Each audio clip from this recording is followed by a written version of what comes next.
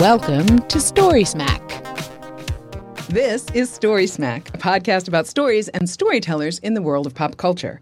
My name is A.B. Sigler, audiobook narrator and founding partner at Empty Set Entertainment. And each week, I'm joined by #1 New York Times bestselling author Scott Sigler and screenwriter Rob Otto. How are you guys, gentlemen? I'm good. Rob, how are you? I am feeling like I want to go into the desert of the truth, or what the hell does he call it? I don't Desert know. of reality? Yeah, sure. You know what I'm going to do? works. I'm gonna scorch the sky, whatever the F that means. Yes. sky, We do know that we're the ones who scorched the sky, so we Yes. got that part right. Woo! Yes. All right. So this week, if you guys can't tell already, we are discussing the 1999 movie The Matrix. Can you give us, FDO, can you give us the movie guy synopsis? Maybe. If you Whoa. can read it.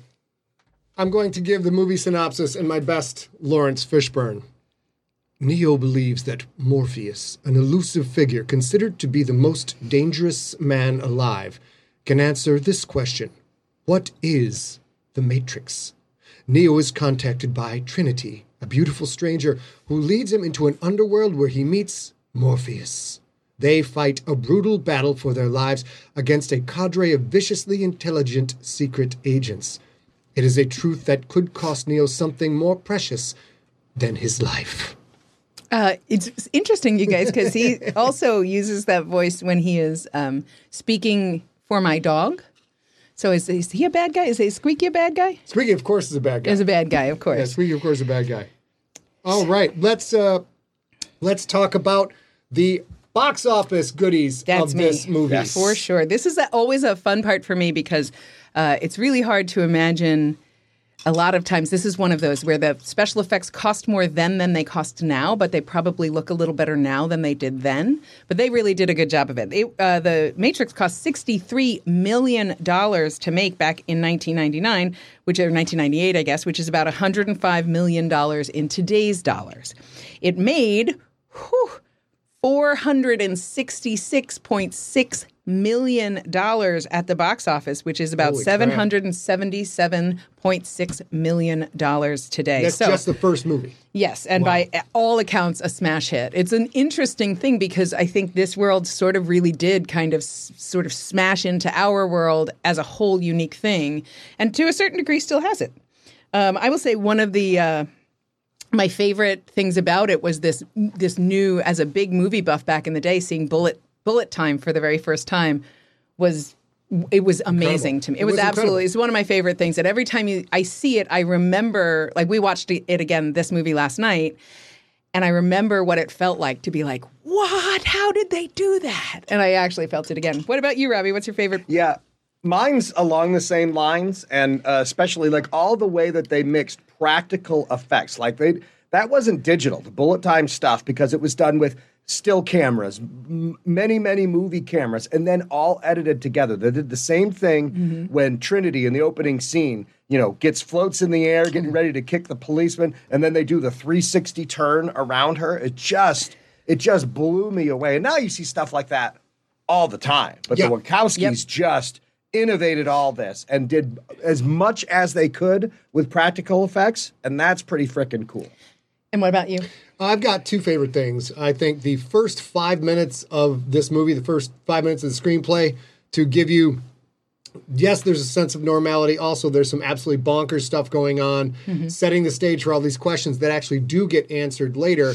And then the second favorite thing is, while researching this, I discovered what is now a 20-year-old site called whythematrixsucks.com. I highly recommend. Whoops, lost my glasses. Out of the Matrix. I'm out of the Matrix. I don't know how Lawrence Fishburne did it, but that thing just sitting on his nose like that. I highly recommend everybody get yourself a cocktail, take 15 minutes, and go read whythematrixsucks.com. It is absolutely hysterical. Some fairly accurate criticism and just some general crappiness as well. You look good in those, baby. Yeah, I would have to, the whole time, just sit like this, though. But we forget this movie is that old. And when this movie came out, it was the cutting edge of all the technology. And all of this virtual reality stuff seemed so doable. And we were right on the cusp of it. But then you read whythematrixsucks.com, and it's literally a 20-year-old website. And it's all janky with graphics and everything. It's the best. Should we talk about the cast and the crew? Yeah, let's talk about the cast and the crew. Let's go. switch over to main for us, baby, and then we got to go to actors. There we go. Let's dive into it. We'll start with the Wachowskis, of course. The Wachowskis originally conceived the storyline for The Matrix as a comic book. That's not true, baby. Oh, it's not? Yeah, no. Sorry. No, it is. And go back to the right there. My bad. And they had both at the time that they finally sold the script, they had both previously written comic books for Marvel or comics for Marvel. And they had actually worked on this movie, this vision, and the thing they actually shot for about 5.5 years, and they went through 14 full iterations of the script before the final product. And when the final product arrived, it had a storyboard with 500 boards, which is exactly what you need, I think, to create a universe like they did. There's a few other things that we'll talk about when talking in general, but I think that they really worked very hard to create this whole universe and then sort of stay in the same kind of realm as filmmakers. Because after the commercial success of The Matrix, the Wachowskis wrote and produced the 2005 film V for Vendetta, also a little dystopian and dark and everything else. And continue to make movies now. This is the first Matrix movie that both sisters will not be directing. Lily has decided the one coming out this month. Lily had just come off of back-to-back projects and wanted a break. So, and there's apparently a lot of info on the internet, a lot of distress around whether or not something happened to the Wachowskis, but she just needed a break. That was all. Wanting to take a break before the fourth movie of this juggernaut is amazing. And then, of course, we seem to have him on almost every other week, Mr. Keanu Reeves. But there's so many pretty pictures. He underwent back surgery before he started working on the film. A fusion of his spine had caused the beginnings of paralysis in his legs. Reeves was still recovering when fight training started, and he couldn't kick for the first 2 months. He has only 80 lines in the first 45 minutes of the film. Before his character's final speech at the end, Keanu Reeves never has more than 5 sentences in a row to speak. So there's not a lot of soliloquies for the then young man. He lost 15 pounds and he shaved his entire body, including his eyebrows, to film the scene where Neo wakes up in the real world attached to the machines. It is also why that was also one of the last scenes filmed for the movie. It really does look like a completely different person than that. Honestly, I look at him and I still really can't see him. Right, I even tried to pause it last night and cover up where his hair should be and stuff. Yep. And I swear it does not look like Keanu Reeves. I'm like, did they use some other actor? But no, it's him. That's how weird. And people at look. the time he was already reasonably slim, and so him losing 15 pounds and then dark hair. I mean, it would be the same thing for you, Robbie. Dark-haired humans shaving their eyebrows looks.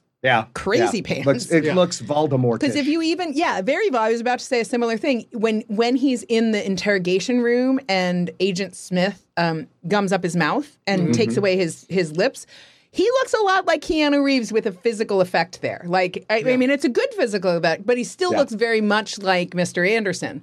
Not so much in the pod at all. It's very creepy. And it's because I was also trying to make a dig at Scott's bald head there, but it just flew right past you guys. Yeah, basically. I think you would look still like Rob Otto, but without eyebrows, because what Keanu Reeves does all the time, he covers up his demon ears. If you watch those scenes, he's got some horribly misshapen ears up top, and I'm glad he has at least one flaw, but I think that's what it is. The internet's boyfriend with big ears. The moment when Neo vomits after leaving the Matrix for the first time was apparently not acting.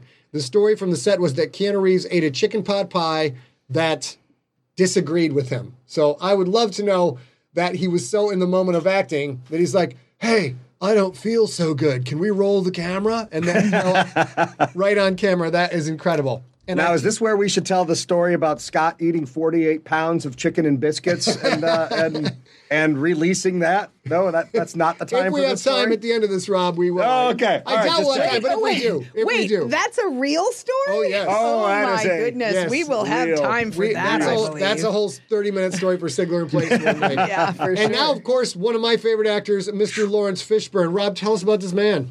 I mean, what can you say about Lawrence Fishburne? He's just fantastic. And the funny thing is, a lot of people and a lot of people that they wanted to get to star in this movie started reading the script and were just like, I don't get it. I don't understand. It's all very philosophical. And Lawrence Fishburne's like, are you people all stupid? Because he's just like, I read it. I get it. I think it's freaking amazing. I'm in, right? But the funny thing is he was worried that it was so smart that nobody in Hollywood would ever pay money to make this movie because nobody with money is ever going to understand the script. So he's like, I'm in. I just don't think you're ever going to get this movie made. But if you do, I'm in. I get it. I understand. So, so as a New York City kid, went to the High School of Performing Arts. He was, in fact, he was named after Laurence Olivier. So the fact that this kid who's named after Laurence Olivier goes on to become an amazing actor and one of the pinnacles of acting of our time is pretty darn cool, right? And starts he of course is in, because he's a city kid, he's in I can't quite remember, but I remember reading an interview with him where he talks a lot about being confused with Samuel L. Jackson, and Samuel L. Jackson, it was like a joint, I don't know why they were joint interviewed, but it was this thing where this happens often, and it happens even when they're together at a press junket. They get asked about the wrong and they role. and so they went back and forth, and the thing that I remember about it was Laurence Fishburne saying, I believe that my work stands for itself. And if you look up Laurence Fishburne, there's not a lot of info really about him out there. He's not where, Pacino talks method and De Niro talks method because they're at they're part of their life where they're teaching and whatever as well. Laurence Fishburne wants his work to stand on its own, which is fascinating that he keeps getting confused with Samuel L. Jackson because there's things like this. He was in Apocalypse Now, you guys. Yeah, right, exactly right. Yeah. Lawrence Fishburne's in Apocalypse Now as a teenager. What? That's a huge marker. And people are like, Sam, how's it going? I don't understand. And he was in Quicksilver, with Kevin Bacon. So, when he was Larry Fishburne. I mean, come on. How could... Yeah. It's so... And he's seemingly fine with people, just having his work stand... or Samuel L. Jackson's work stand for him, I guess. Yeah. Well, there's worse things than to be mistaken for Samuel L. Jackson, for sure. Like the biggest box office star of all time. I was going to say, haven't Samuel Jackson, between the Star Wars movies and the Avengers movies, hasn't he made more money than anyone ever in history? He's the highest grossing movie star of all time is Samuel L. Jackson. Mistaken for him at the cash checking place. Yeah. And of course, now we got to talk about Carrie-Anne Moss. Hey, tell us about this actress. So this is kind of fun, too, because Carrie-Anne Moss, this is not only her first big movie, but it is her first movie. It's huge for her. Amazing. The first time she sees herself on the big screen, on the silver screen, is the completed screening copy of The Matrix that she works. That she watches with the crew. Shit. Yeah, it's so kind cool. of a cool thing. And she was so absolutely in it to win it. We'll talk a little bit more about this, but the entire crew and cast worked together for several months before the production began to get their fight training done, their choreography done, all of that done. Very early in that process, Carrie-Anne Moss or very late in that process, the training process, she twists her ankle training and doesn't tell anybody because they think that she's afraid that they may recast her if she can't do the shoot. So she starts the shoot after months of practice with a twisted ankle because she would not tell anybody, so she just sort of powered through it so that she'd get the part, or she'd get to do her part. That's how good of an actress she is. She can act like she doesn't have a twisted ankle. I mean, come on. Come on. And to me, I feel like this is one benefit to, really a true benefit that she didn't anticipate of having the practical effects. So she was always often the main actors were in a Peter Pan rig so they could help with the jumping and stuff. Mm-hmm. And all of that meant she could put a little less pressure on her twisted ankle because she was supported from the above. On the final day of her shooting, if you guys have never been in any kind of a production, as each actor wraps, there's normally a little moment where there's a round of applause and a thank you because they won't be coming back to work the next day because they're done with their shoot. On her last day of shooting, the Wachowskis presented her with a champagne bottle inscribed with "Congratulations, now you're an action hero." And like I said, the very first time she saw the first full cut of the movie was the first time she saw herself on a movie screen, which I think is fantastic. And then the last thing I'll say is that we've talked about this already in our intro for this show, but the Neo Trinity 3-minute lobby shootout scene. Took about 10 days to shoot, and there is no CGI in it. I find that so fantastic. And there's even we saw it last night, and there's if you remember that scene, the last thing that happens is the elevator goes ding, and it opens. And I don't think it opens, but there's a ding, and then there's all this debris and smoke and everything. And one of the pillars falls apart, like the marble breaks. Yep. Not planned, just a total, and they leave it in the opening scene because it's so great. I watched that last night. Like, that's a nice touch. They must have had put that up and then had a little remote control. No, I think of it as, because I knew that going into what we also watched it last night, and going into that, I thought that's very much like I now know when Han Solo, when Leia says to Han Solo, "I love you," and he says, "I know." That's an ad-libbed moment. Doesn't matter. Every time it gets me. Same thing with that pillar. It's interesting that you mentioned that Carrie-Anne Moss had a sprained ankle, and she didn't want to tell anybody because she might get recast. Because we have to talk about, I got my guys messed up. Hey, Joey Pants. We're going to skip past Joey Pants so I can continue with what I thought was an awesome segue. I forgot Hugo Weaving. We're going to talk about Hugo. Sorry, guys. About Hugo Weaving. We're going to go back and look Carrie-Anne Moss for a second. I forgot Hugo Weaving. But Hugo had to undergo hip surgery. Well, here, hold on. I'll put my glasses back on. There we go. Just pretend like I'm Hugo Weaving. Okay? There you go. Well, just, you know what? We'll go back to the guest scene so we can just stare up. Hugo had to undergo hip surgery after being injured during flight training. This completely shifted the shooting schedule, and Weaving's fight scenes were completed at the end of the production in order to allow time for him to heal. Agent Smith refers to Cypher, who we'll talk about in a moment, as Mr. Reagan during their meeting.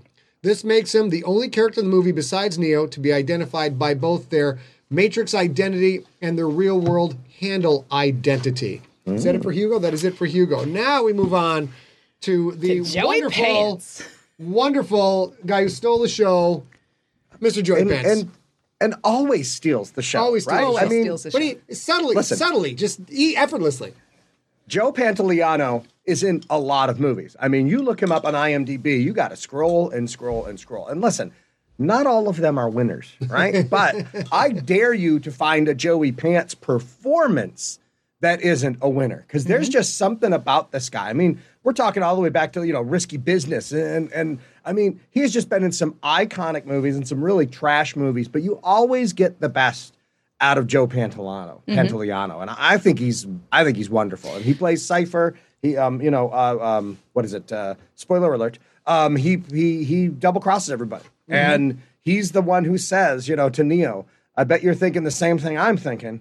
Why didn't I take the blue pill, right? I mean, and he wants to go back in the Matrix. He's pissed that he's not in the Matrix anymore. For sure.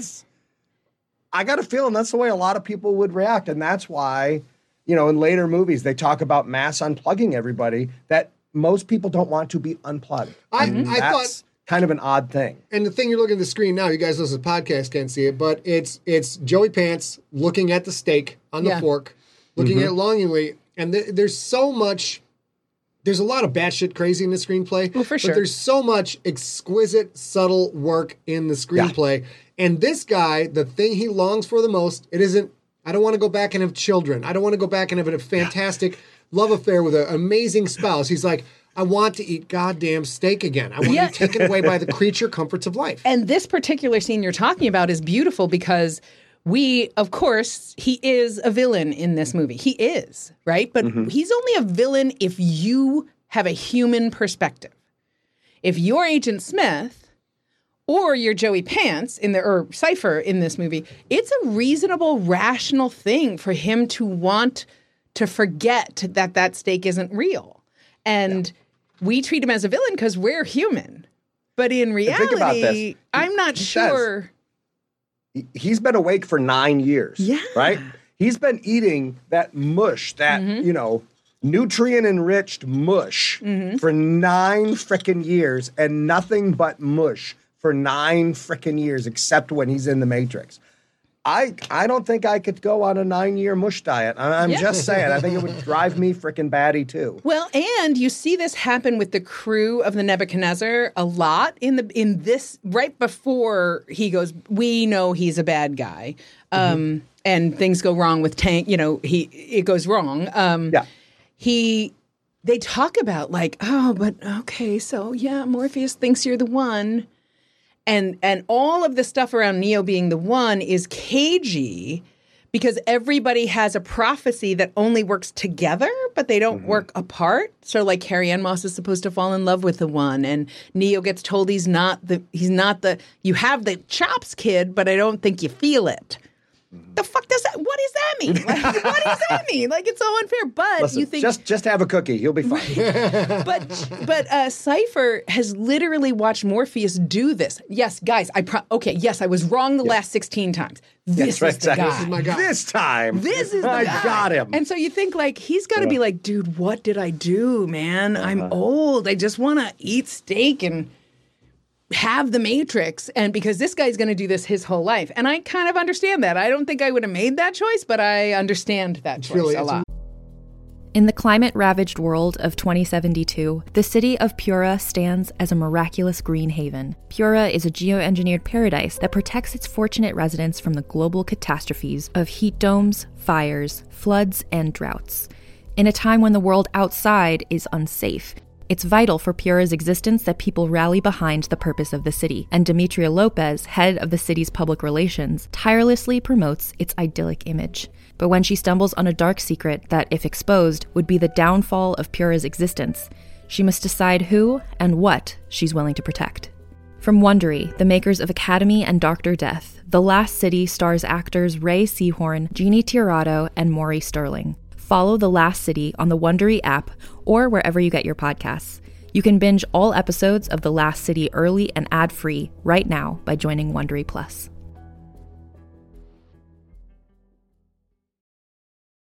Hey there, this is Justin Bartha. I made a funny new podcast, King of the Egg Cream. It has the greatest cast in the history of podcasts with actors like Louis Black. I'm torn by my feelings for two women. Bobby Cannavale. You can eat it, or if someone hits you, you can put it on your cut. Melanie Linsky. I wonder what these marvelous things are that look just like boiled chicken feet. Jason Ritter. I can break things and pick locks and kill people. Michael Stuhlbarg. The whole point is to inspire people that they should make themselves better. Ari Grainer. No, don't whet its appetite. What are you, an idiot? Me, Justin Bartha. That's not just any egg cream, that's a Lemke's special. And all narrated by the hilarious Richard Kind. This is the story of Harry Dalowitz and how he rose from nothing to become New York's King of the Egg Cream. So if you like funny true stories, come listen to King of the Egg Cream, available wherever you get your podcasts. Here's the big thing. If you're really paying attention of the very first couple of lines of this movie, you know Joey Pants is a bad guy because he's talking to Carrie-Anne Moss. And Carrie-Anne says, is this a secure line? And Cypher says, well, of course it is. Yeah, absolutely it is. And of course, they trace her because it's not a fucking secure line. Oh, yeah. I'm sorry. That's okay. What's in this blue drink I'm having right here?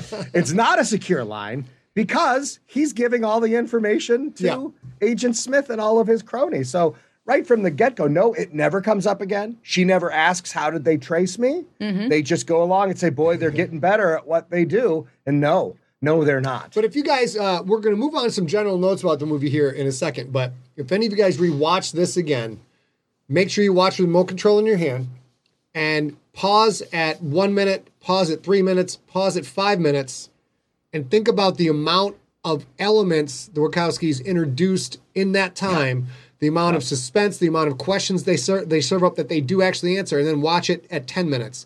It is really a masterclass in how to create an entire mythos out of scratch, have it be mostly internally consistent, and hook you from square one with all these teasers. It's a wonderful, wonderful script. Tim Fairhouse in the chat room for the video cast that we're doing, so you can't see this if you're obviously on the podcast, asks, is he really a villain or is he more of an anti-hero? And I think that's a terrific question. I would posit he's sort of both.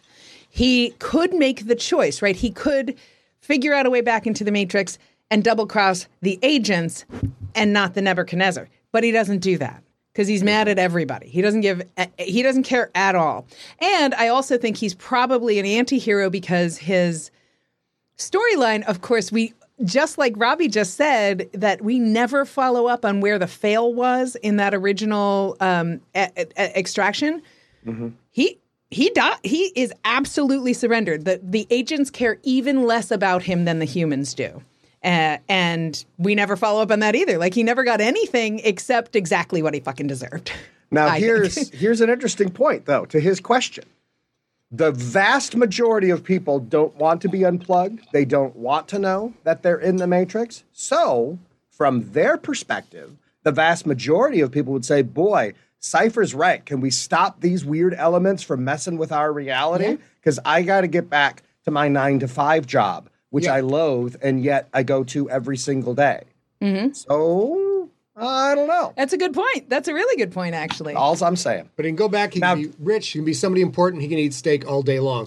Or just the last part. He'd be fine with the last part, too. Seeing as that we are not vegetarians or vegans, we just eat less mammals. Yeah. And I admit, I watch Joey Pants eating that steak. I'm like, oh, that look real good. That looks good. The good news is I eat enough mammals for all three of us. Perfect. So we're good. We're doing just fine. Taking one for the team.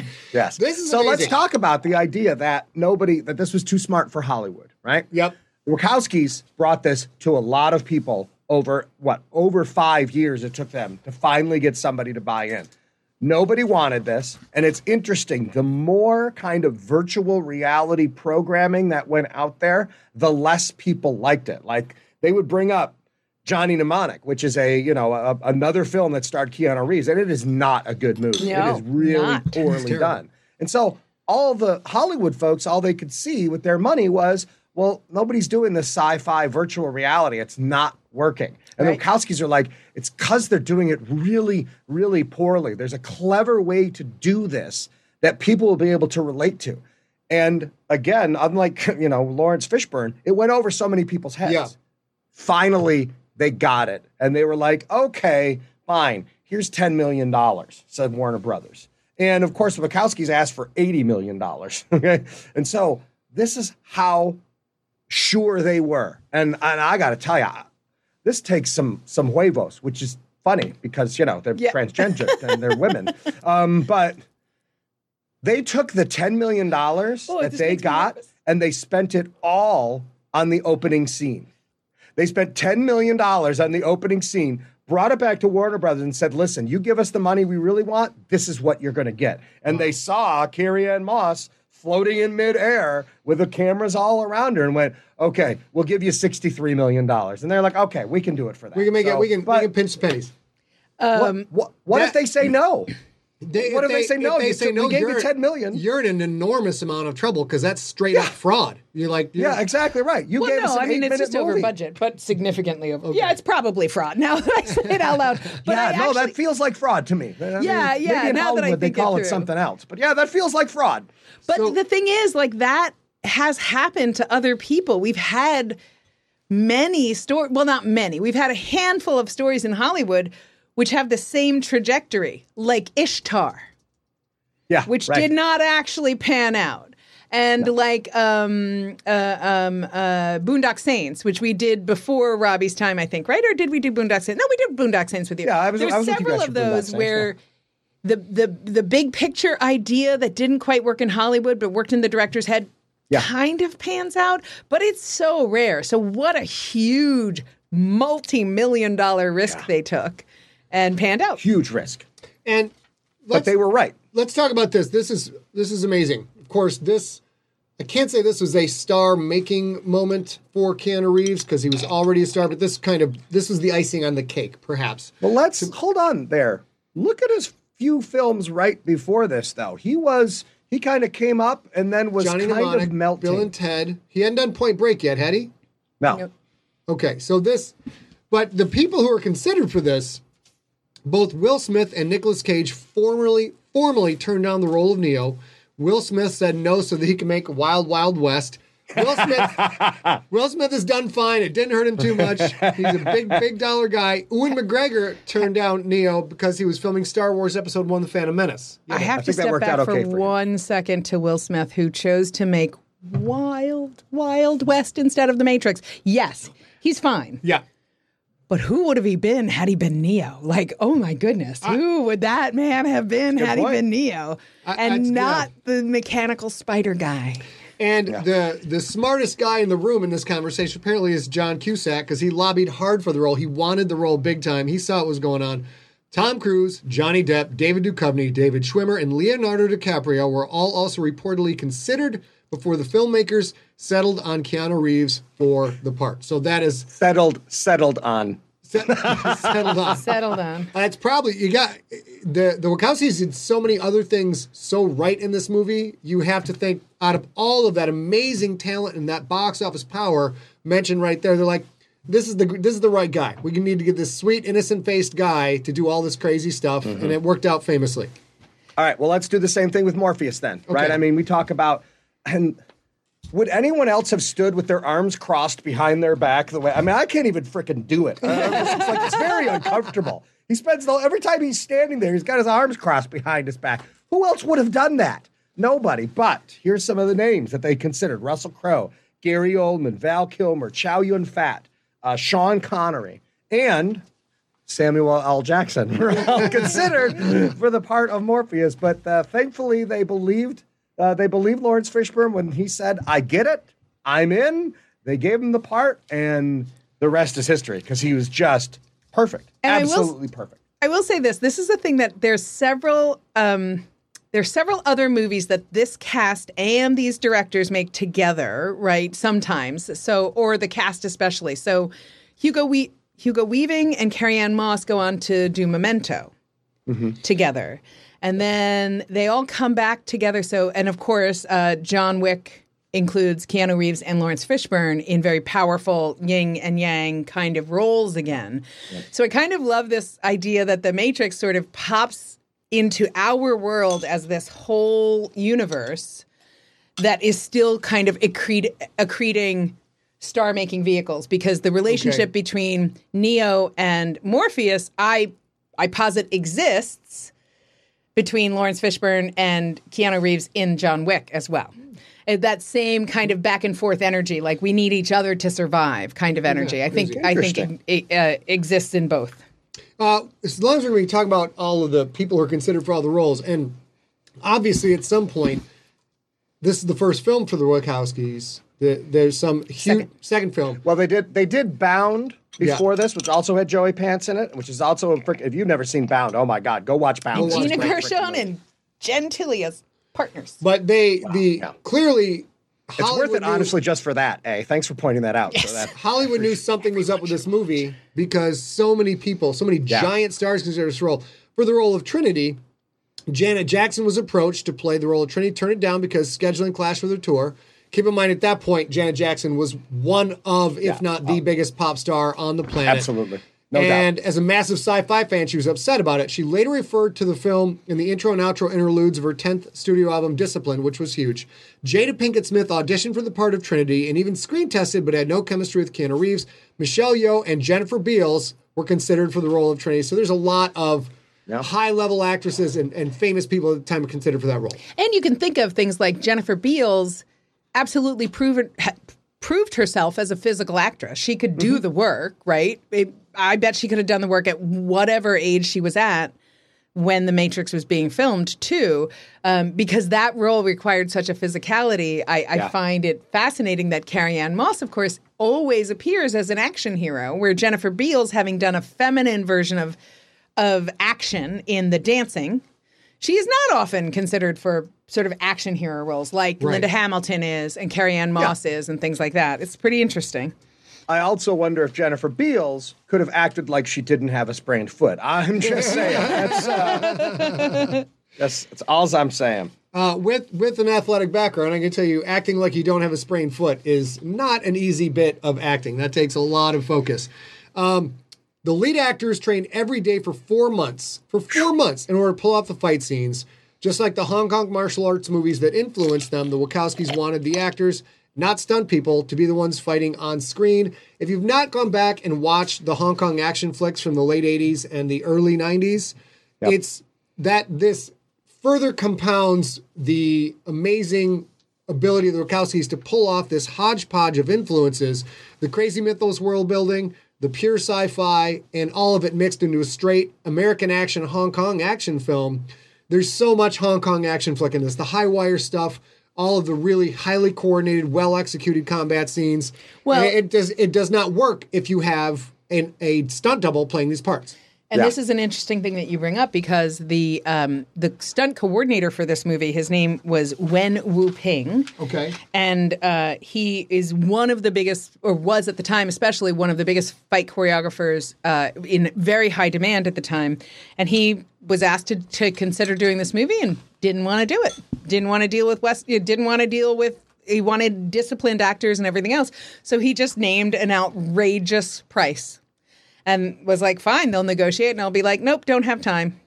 They never negotiated once. Not one time. They were like, yes, please. And then he was like, oh, no. Also, I need to have complete creative control over all of the choreography for the fights, thinking they'd be like, okay, well, it's Keanu Reeves. And they were like, okay. And that was it. And he became the fight coordinator. And you actually, choreographer, sorry. And you actually see quite a lot of that discipline because one of the hallmarks of Hong Kong martial arts choreography, especially at this time with like Old Boy and all that other stuff, is these characters are doing all the work themselves. So if it's a fight, if it's a dinner scene, if it's a martial arts fight as opposed to a bar fight, they're doing all the work themselves, and that's what he insisted on. And you can really, I think that combined with what Robbie was saying at the top of the hour of the physicality of everything and the practical effects every way they could do it, make you feel very specifically placed in this completely fictional universe. They literally tell you the Matrix isn't real. Mm-hmm. And then you cringe when people get hit,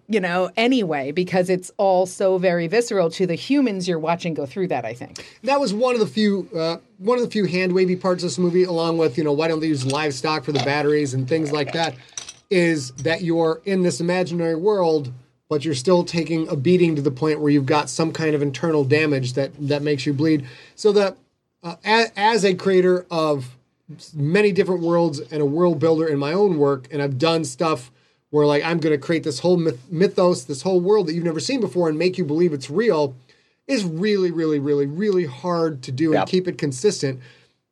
And while the Wachowskis did an absolutely incredible job, one of the best jobs ever at it, there's still a few rough patches where you could not dial that down. And you have to wonder if they probably had bigger explanations and write number 7, write number 8, rewrite number 9. Eventually, like, we're just going to have to let these elements go because we want to see the guy in the chair with blood in his face. Except here we are in 2021, and this is definitely a very thin reach. I am telling you I am reaching. But in 2021, we're learning about the connection between your brain and your gut.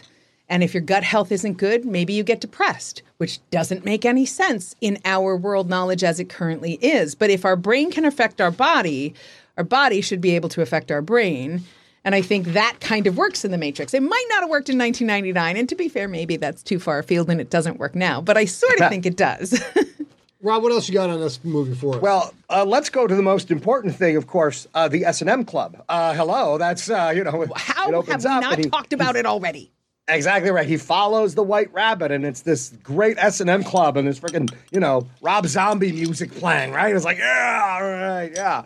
And the funny thing is, you look back and go, wow, they really went all out with these actors and the costumes and all the extras in the background.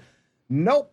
That was a real S&M Club in Sydney, Australia, called the Hellfire Club, which all X-Men fan will be familiar with the Hellfire Club. Good point. They basically just put it out there and said, listen, everybody show up like it's a regular night at the S&M Club, and we're just going to have a whole bunch of cameras shooting scenes for a movie. So everyone in the background is just a regular at that Hellfire S&M Club. It's and great. They're just in the background wearing their clothing.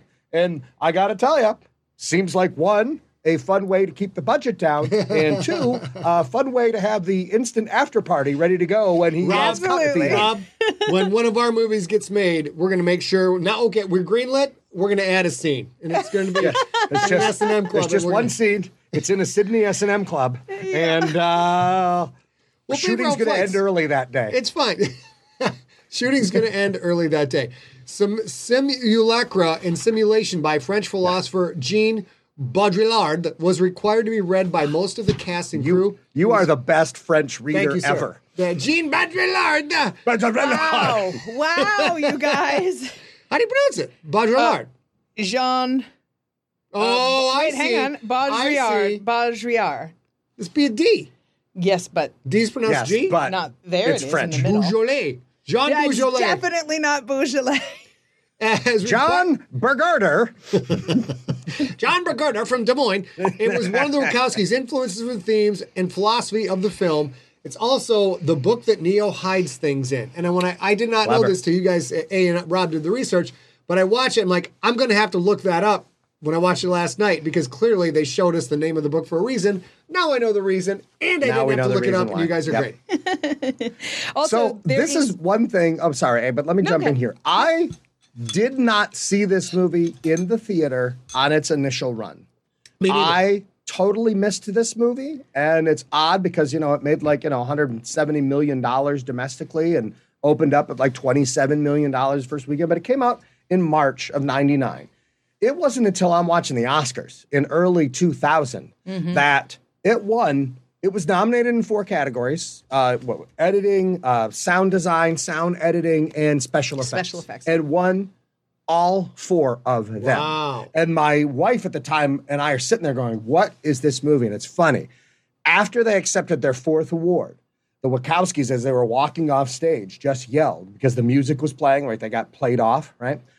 What is thematrix.com? And literally we went to the computer and went, what is thematrix.com? And it showed everything. And so we had to, was Netflix around by then? However, we got a DVD, watched it. And then a few years later, it came back out again in the theaters. And so I got to see it on the big screen. Now, but the DVD, right, before Revisited. The DVD was a groundbreaking thing. I remember watching the DVD with our friend Bernie, and it was one of the first movies to take advantage of the DVD format. You could follow the White Rabbit. You could put in all these subtitles. You could have, every time a rabbit shows up, and it's frequent, a little white rabbit would appear on the screen. They did all of this stuff that I don't think people had really done before to immerse, like, okay, this is a digital format. We can add context to the movie. We can add different things to the movie, aside from just a director's commentary, etc. And so the Wachowskis were even way, and that could have been the marketing department, you don't know, but the whole, everything about The Matrix from top to bottom was so ahead of the curve, from special effects that had never been done before, ever been done before, from doing things with a DVD that had never been done before. It's really just a masterwork, and stepping back from the actual screenplay in the film and trying to look at things in a broader context. What is thematrix.com? Things like that. It's just absolutely amazing work. They're absolutely amazing. And yeah, with a little white rabbit would appear on the screen every once in a while. And if you hit like enter on your remote control on your DVD player, it would take you to like a separate scene. And that's how the first time it pops up is when that 360 of Trinity is going on. And so you can do that, and it like is a behind the scenes. Here's how we shot that. And it was, the series of cameras every 3 feet all the way around her. And they show you how they edited it all together. And it's just like, oh my God, it's like the best commentary ever. Yeah. And then when it's done, it takes you right back to that moment in the movie. It was just so clever. The Wachowskis just think outside the box. It's like there is no box for them. They are just always outside of the box. It's pretty impressive. It's interesting that neither one of you saw this movie in the theater. I wonder, especially, I know, Robbie, you're a bit more, I'm a bit more like you, a big movie buff, and you love movies but are so busy. Yep. But especially sci-fi, though. It really feels like it should have been in our wheelhouse. For sure. It's super surprising to me. I will tell you this. I saw this and the Blair Witch Project at the same theater, which happened to be the Angelica in New York, and obviously not at the same time. But I saw the I saw the Matrix, and we're like, cool, this was badass. Which has all these groundbreaking, really brand new effects, especially bullet time, especially the 360 practical effects with the camera, all that stuff. And we see that a few times. We see that with Trinity when she goes up like this in the beginning. We see it in the lobby scene when she's twirling over one of the pillars. We see it over and over again. Thought, cool, bro, that was awesome. See the Blair Witch Project with all the little like twig found artifact. Like, I'm completely convinced. I am completely convinced when I go in. I know that it's probably marketing, but I am terrified. That was I was terrified, and I can't believe they're similar. They're a similar movie. Another film of somebody who like the Wachowskis got the medium, got the concept of. here's the internet. This is a new thing that is finally becoming mature. We can show graphics, we can show video, we can do all these things. Like Blair Witch and this movie both, they were really like, here's this whole other form of expression that we can put things on. And that's what made the Blair Witch seeding that site before the movie came out was what made it. But here's what's interesting to me, listening to you guys talk about not having seen The Matrix in the theater. So both those movies came out in the same year. And Blair Witch absolutely traded on the idea that the internet was new and scary and weird in a very 1999 way. And The Matrix did it sort of in a 2050 way. Like they were looking at things that we didn't quite understand at the time. But if you look at it, like you can't, and I'm not at all diminishing the work that the Blair Witch Project did at all. But the Blair Witch Project literally dead ends because they start at the max that we are willing to believe in 1999 as human beings. And The Matrix sort of starts right there. They're like, cool, you have no idea where we know where we're going because we're elevated people or whatever. But so I find it interesting that The Matrix has lasted and grown from there, but the Blair Witch, I would like to point out, for those of you who have followed A&I for a few years, you may be familiar with when we put out the hardcover of The Rookie, book 1 of the GFL series. And we didn't know what we were doing. We put out a hardcover book with 16 color plates inside, signed, numbered, limited edition. And A, who's an excellent logistician, assumed that once we got the books in, it would take 5 9-hour days for us to package the book, ship the book, get it out to all of you. A, how long did that actually take? It took 9 14-hour days instead of 5 9-hour days. We were screwed if we didn't get this book. If we didn't get the book out, we were dead flat broke and everything. No. Tell them about how the Wachowskis went through something similar. Yeah, so we mentioned earlier that they literally gambled their entire movie budget to get a bigger movie budget, and that worked. They also were greenlit for a 90-day cycle of filming. They had to get to Australia, didn't count the training of their actors, which also took place in Australia and New Zealand. But they got to New Zealand and Australia, and they had 90 days once training was complete to shoot the movie, and it took them 118 days. It's insane. And I work in logistics and entertainment all the time, not just with Scott. I have and I will tell you that is so many days over budget. I can't 2 days over budget is a huge negotiation. What is that, 28 days over budget? My goodness gracious, I can't even imagine. And our budget was the two of us. I mean, can you imagine so much film and crew? And just the amount of time it took them to get this stuff right was crazy. The Morpheus scene alone took 6 months to prepare for and to plan. The Morpheus rescue scene, excuse me. It's bonkers. Yeah, and I mean, and like the Carrie-Anne Moss scene at the beginning. Yep. Took months to plan and weeks to shoot. I mean, but here's the interesting thing. This is why they probably had all that extra time. By shooting in Australia, the tax rules were so different at the time. Their $60 million budget was like a $180 million budget in the U.S. So by filming in Australia, they saved themselves so much money that probably the people were like, well, okay, yes, this is an extra $3 million to go an extra, 10 days. But you just saved us $50 million by shooting in Australia, so I guess we'll be okay with that. So, it's kind of crazy to think of that, though. And you find again and again that this movie, this franchise, I will say for myself, comes back to the well and does it reasonably well, but doesn't always do what the first Matrix did. And I believe part of that is because the first Matrix was so mind-blowing that kind of fuzzed up a lot of the other maybe critical movie-going person things I would have thought. I'm like, cool, don't matter. That's very pretty with the bullet time. I have a question for both of you. You may know this, Rob. Was there a product placement for Duracell batteries? Because we got to see one. And then in the scene in the car with Trinity for the first time, when they find the bug in his body, Switch refers to him as Copper Top. Copper Top, of course, is the marketing slang for the Duracell brand of batteries, which is also the battery Morpheus shows Neo as he explains how the human race became an energy source. Did they get paid for that? I would like to think so. I mean, they could have used Everready. They could have used any other battery brand, and just changed Switch's insult of Neo when he gets in the car, when she's basically calling him, oh, shut up, battery. And that's pretty much what she says. You're living your life as a battery, a jackass. Yep. Right? So if they didn't, I hope they did, right? Or at least I hope, like Duracell started making commercials, with Morpheus or somebody, holding a battery, because it would have been pretty clever. But I would have bought batteries if Lawrence Fishburne's Morpheus was showing the battery. I'm like, I'll buy that battery. Yeah, exactly right. Yeah, exactly right. I mean, if Samuel Jackson is willing to get out there and tell me to buy Duracell batteries, then... you're just going to let that go? I called him Samuel Jackson. Okay. Anyway. I thought there was going to be a big finish. I was waiting for the big ending. That's right. No. It was good. Yeah. You're like, I was waiting for you to pick it up. Yeah. Sorry about that. I'm sorry. Well, let's talk about Switch a little bit, because in the original scripts, and it's interesting that, now the Wachowskis are transgendered women. And when they made this, they were the Wachowski brothers, right? So...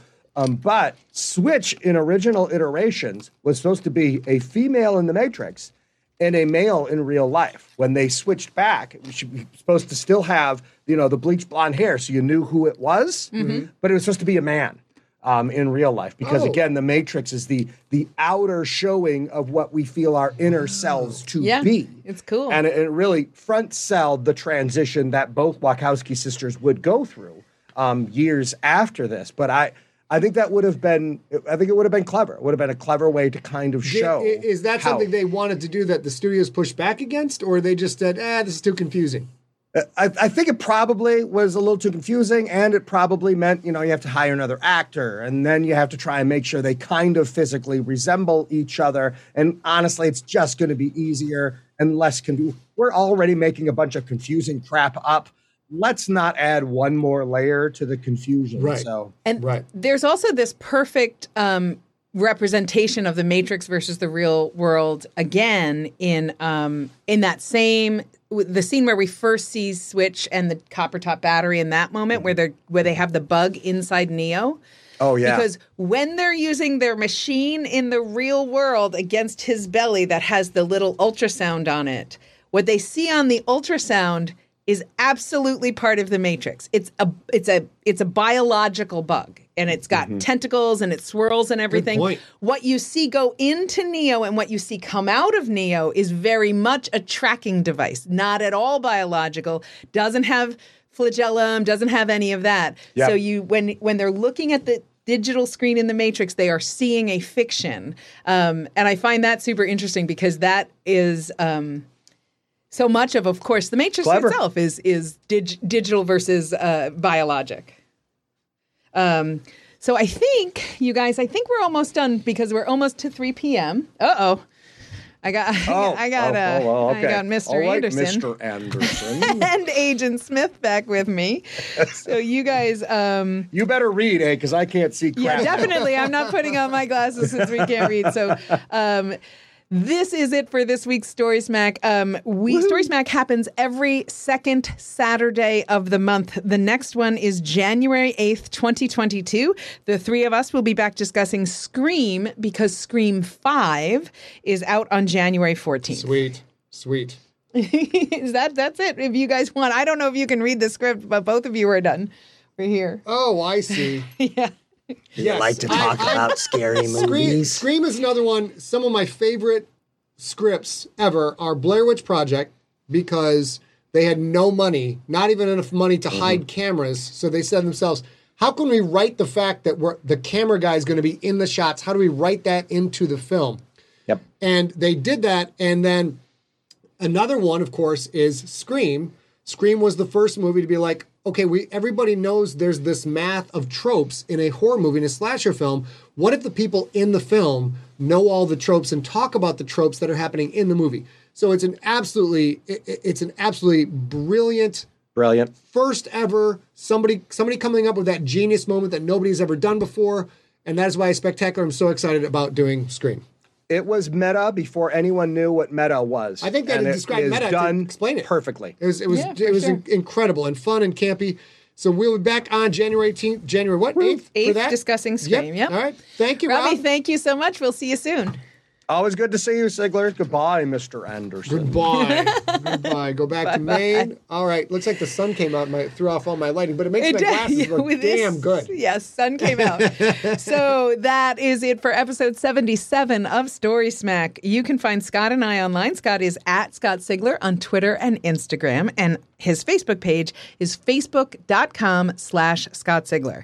I am at A Real Girl on Twitter and at a.real.girl on Instagram. And you can find us online at facebook.com/StorySmack.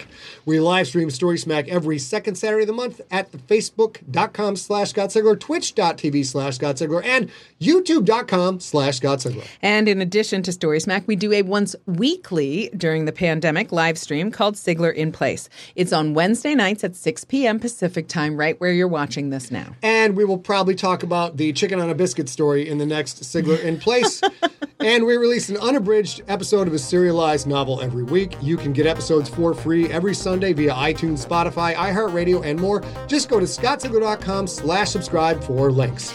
And for at least one more week, the first season of Scott's Rad Friday afternoon show, Monster of the Week, where he talks to pop culture scientists, actors, screenwriters about their favorite TV pop culture monster, is exactly where you're watching this, and that is every Friday afternoon at 4 p.m., is it? Yes. And the next season, this first season ends next Friday. So come check it out before it ends for the season. Yep. And we hope you subscribe so that you can hear Scott's books and more Story Smack goodness in the future. And until the next episode, ladies and gentlemen, how far down the rabbit hole will you go? And we will talk to you all real soon.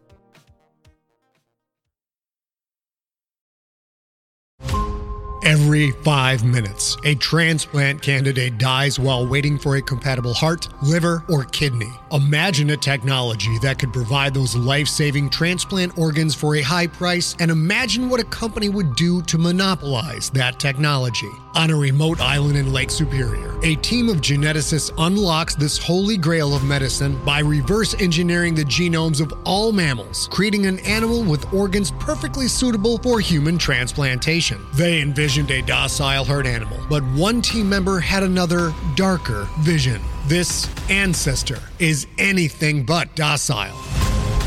The team's work spawned something big, something evil, something very, very hungry. Ancestor is a complete serialized fiction podcast by #1 New York Times bestselling novelist Scott Sigler, with all episodes available. Binge the entire story now on Apple Podcasts, Spotify, or wherever you listen to podcasts.